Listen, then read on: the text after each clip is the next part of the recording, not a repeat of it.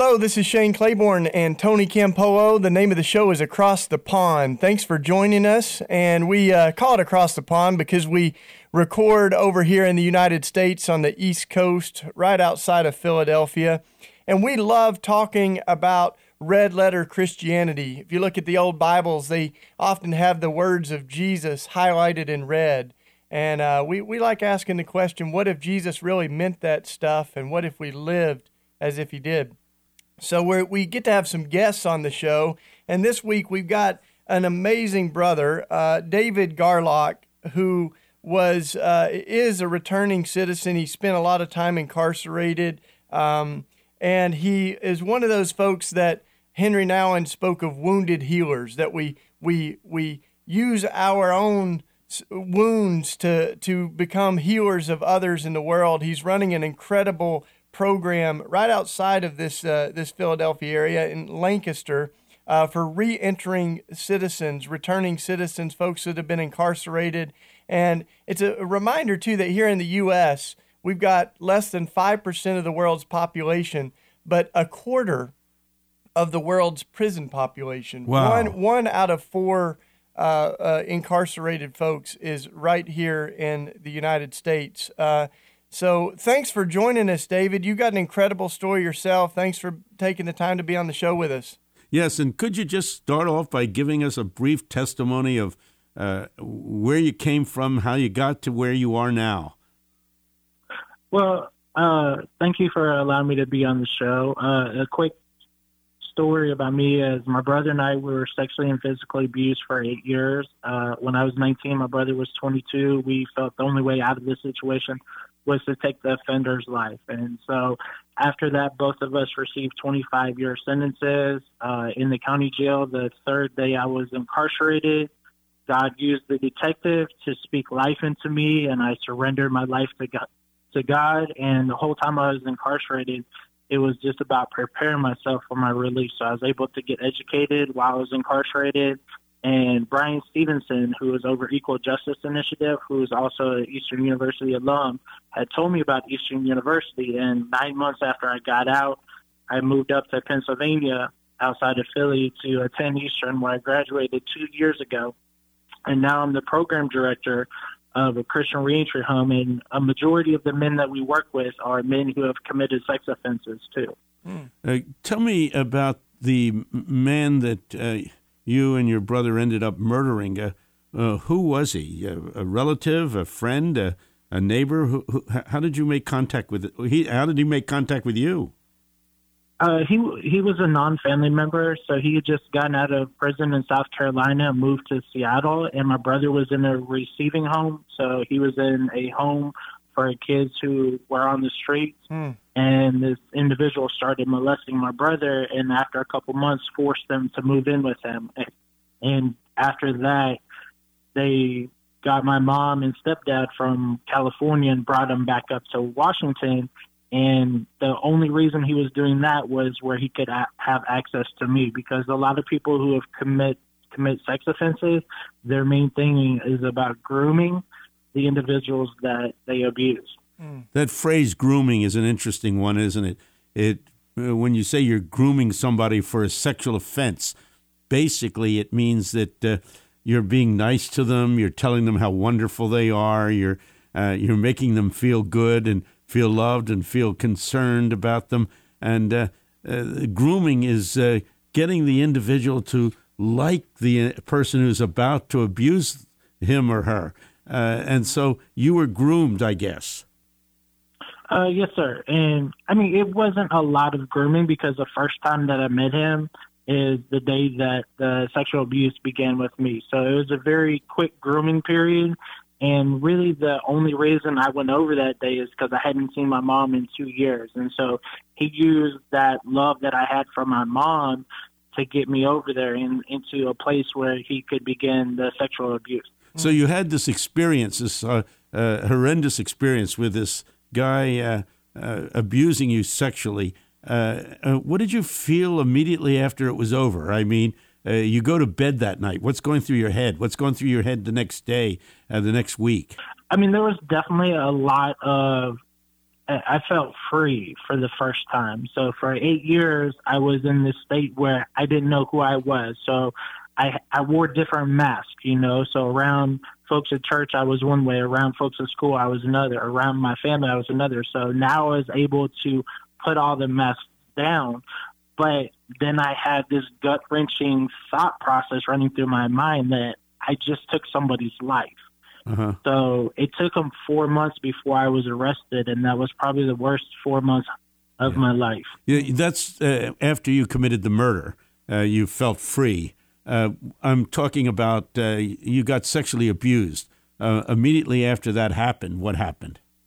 How did you feel then? I'm talking about the initial time. I was so confused. I didn't know what was going on. I didn't know why it was happening.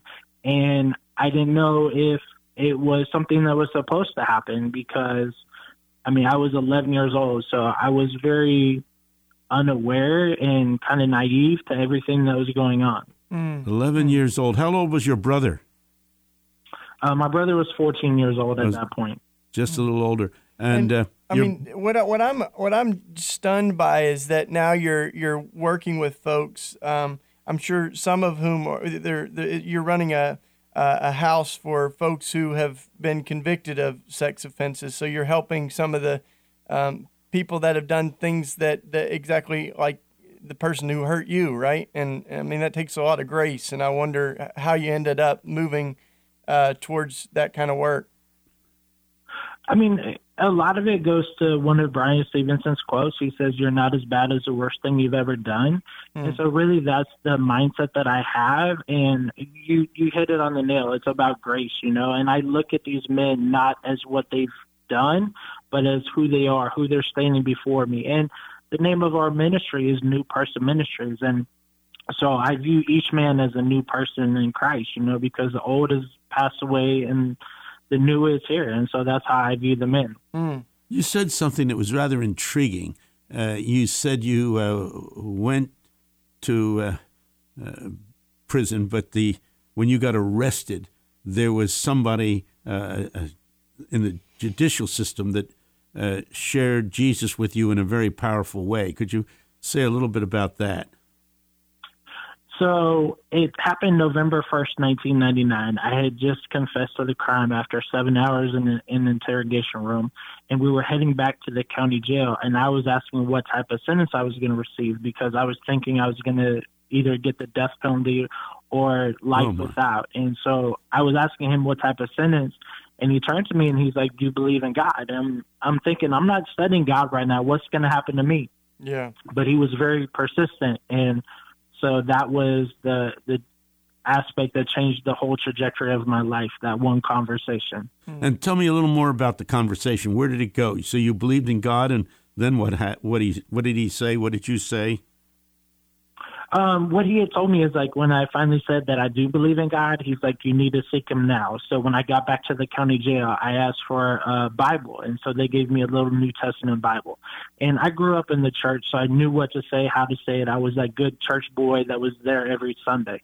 So I went to Revelations, and I got to Revelations 3:20, where it says, "Behold, I stand at the door and knock. If anyone opens the door and allows me to come in, I will come in and sup with him." And I just cried out to God, and immediately this joy and peace came over me, and I began singing and dancing in my 6x9 cell. Oh, my. Every Pentecostal who's listening to this show is going to say, "Hallelujah, that sounds terrific. That's the way it should be." When Christ comes in, no matter who you are or what you've done, there can be a sense of joy and ecstasy that comes over your being. We've got that quote from Brian that we're all more than the worst thing that we've done. We've got that on our wall in our house, David. It's a beautiful quote. We're all more than the worst thing we've done. As you do this work, there's some folks that would probably say, you just need God. And, we need to kind of pray away the evil in our hearts. But there's a lot of structure, I would imagine, that goes along with the intentionality of trying to heal from especially really an illness of sex offense. And what does that look like in community? Like you're building a couple of houses with folks that have all had this same kind of shared history. What does recovery look like in that context? Well, in Pennsylvania, most of the people who have committed sex offenses have to go through sex offender counseling. So they're constantly going through one-on-one counseling and group counseling. And so what we primarily work on is the spiritual aspect. And I mean, one thing in the U.S. that we do not have is restorative justice. And I look at my job as providing that restorative justice, because most of the guys won't be able to actually have contact with their victim. But since I'm a victim, I'm able to help bring about healing to them and them to get to realize that, hey, I can forgive myself for this act that I committed. That's beautiful. And we should pause there just so that you can say a little bit more about that. But restorative justice is a really beautiful thing happening all over the world. And it holds out the hope that both the offender and the person who has been offended can have a form of healing, right? And there's often like victor offender groups that happen. But it's a real different way of thinking about justice than the punitive justice system, which is like, what did they do wrong? What crime did they break? And what punishment did they deserve? And restorative justice is about sort of healing the wounds of the harm and making space for the person who's done harm to be healed as well. Right, David? Yeah, exactly. You know, in our judicial system, the person that is usually left out of the whole equation is the victim. So restorative justice allows the victim to have a voice. And so you have the offender and the victim and the community sitting together. And this allows a dialogue to take place where the victim can ask questions to the offender as far as why was this crime committed? What led up to it? Why was that individual chosen? And then the offender is able to talk about their own story, because a lot of the people who have committed sex offenses have actually been abused themselves.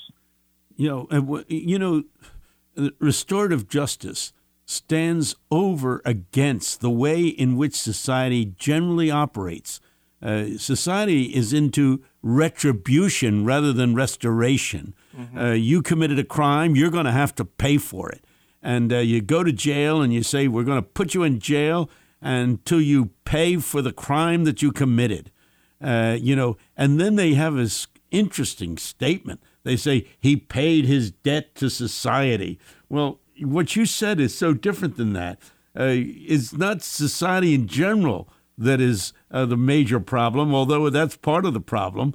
It's this, that there's a person who has been severely hurt by the crime, the victim of the crime. Is there going to be any way of putting him together, or are we as a society simply going to punish the offender and forget the person who was offended? And what you're saying is you're promoting a restoration. Here's a person who has been broken by a crime committed against him or against her, and that person needs to be put together. I know when it comes to heterosexual rape, very often the person who commits the crime has in the back of his mind, oh, she's yelling, she's screaming, but in the end, she really enjoyed it, which is absolutely absurd.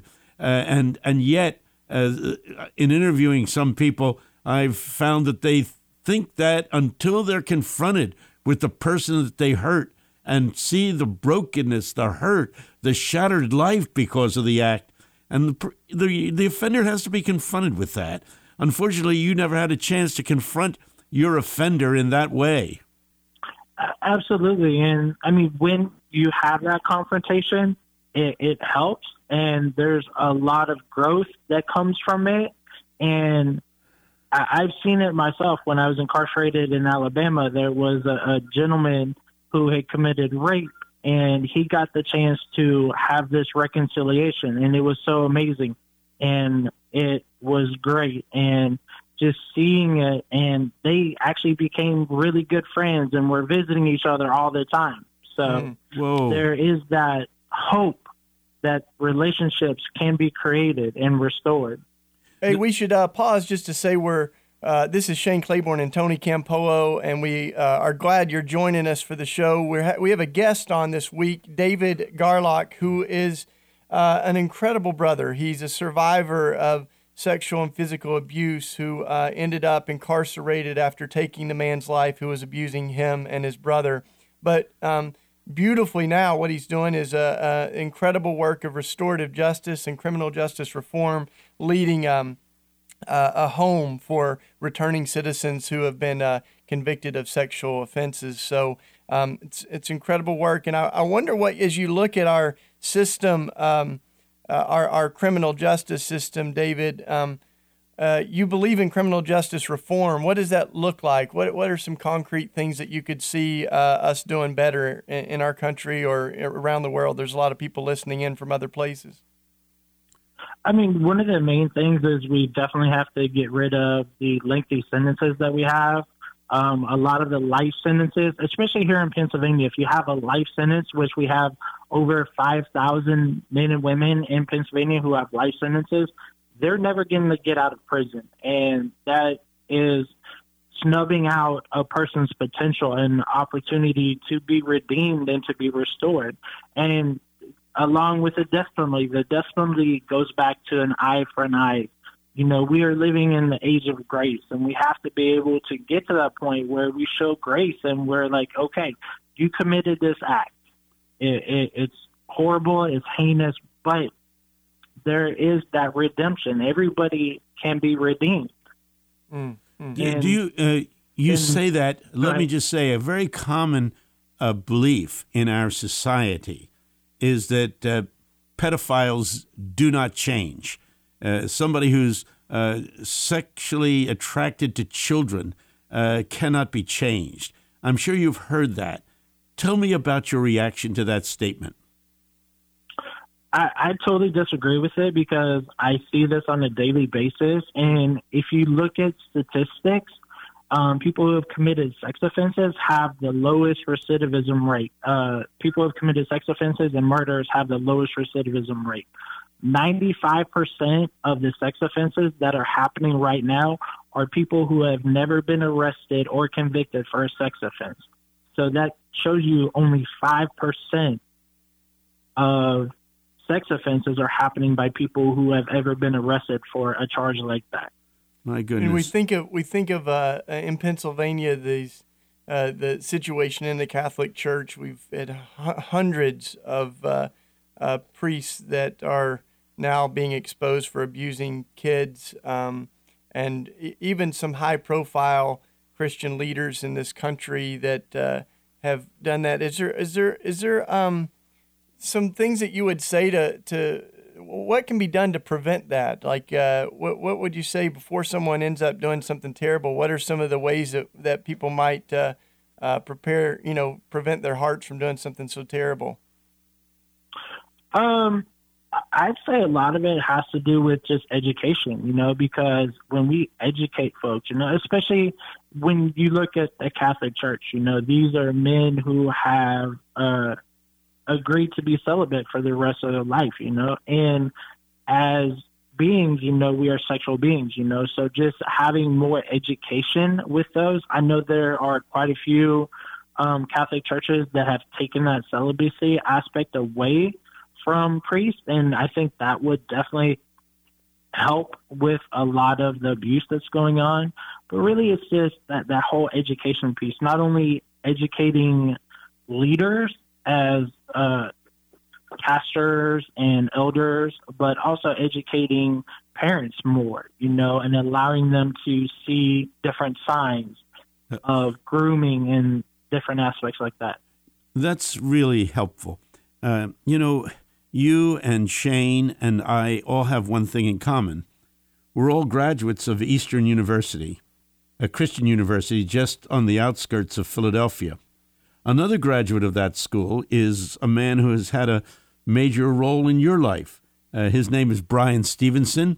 He's written a book that's on the bestseller list of the New York Times for months and months and months. He's a man who runs an organization named the Equal Justice Initiative. So you're in prison and suddenly you're confronted by Brian Stevenson and his ministry. He wouldn't call it a ministry, but it's a ministry, his organization. Tell me what happened when he confronted you and what he did for you.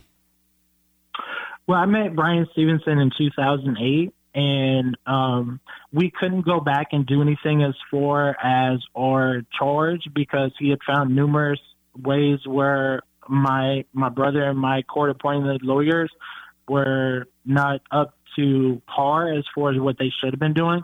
But he began working with us as far as preparing us for parole, and folks from EJI went to both of our parole hearings. My brother got out a little bit before I did, but we were able to go through their post-release education program, which is their reentry program.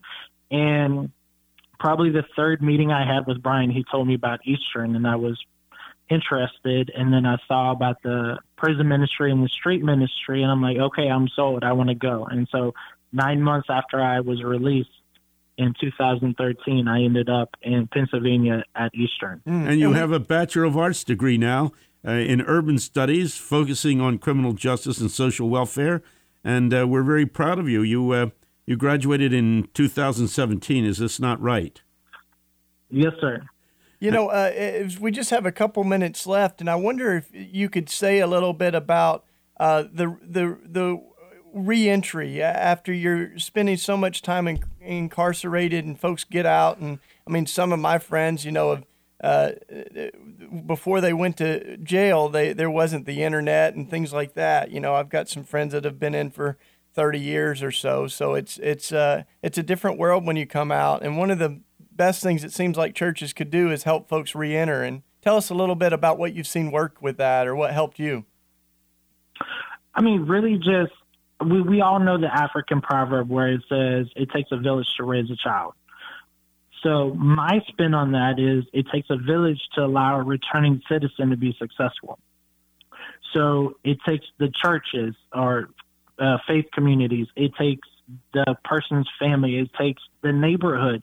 It takes employers who are going to stand with these men and women who are coming out of prison, because for so long they've been told that they're useless, they're never going to amount to anything. So when they have people walking along them, believing in them and speaking life into them, that gives them hope. That gives them the ability to dream again, because for so long they've lost the ability to dream. Well, that's so inspiring to hear you say that. Let me just say that up in Canada, Mennonite churches, the Mennonite Christians up there have made it a practice for each church to kind of adopt a person coming out of prison and say to that person, look, when you come out of prison, come to our community, be part of our church. We want to nurture you. We want to take care of you. We want to help you to find a job, because finding a job when you're coming out of prison is so difficult. And a church can do that and assure the employer, hey, we're going to watch over this person. We're going to make sure this person doesn't create any problems for you. Finding an apartment to live in, that's going to be difficult. The minute that they find out that you're an ex-con, they say, oh, I'm not going to rent to that person. The church can do this, can in fact open doors that otherwise would be closed. And most important is what you just said.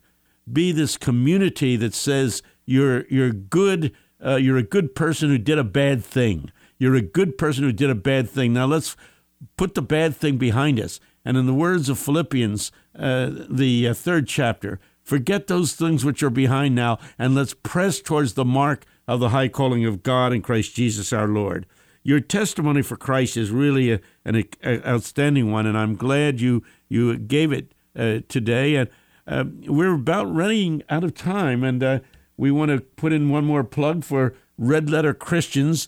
Go to our website, redletterchristians.org, and find out about this movement where we're calling people around the world to take the words of Jesus seriously.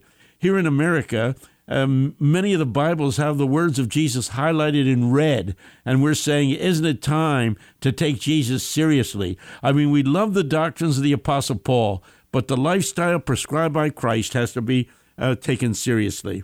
Our guest today was David Garlock, and He heads up, or at least works in an organization called the Lancaster County Reentry Management Organization, a long name, and along with the Pennsylvania Reentry Council.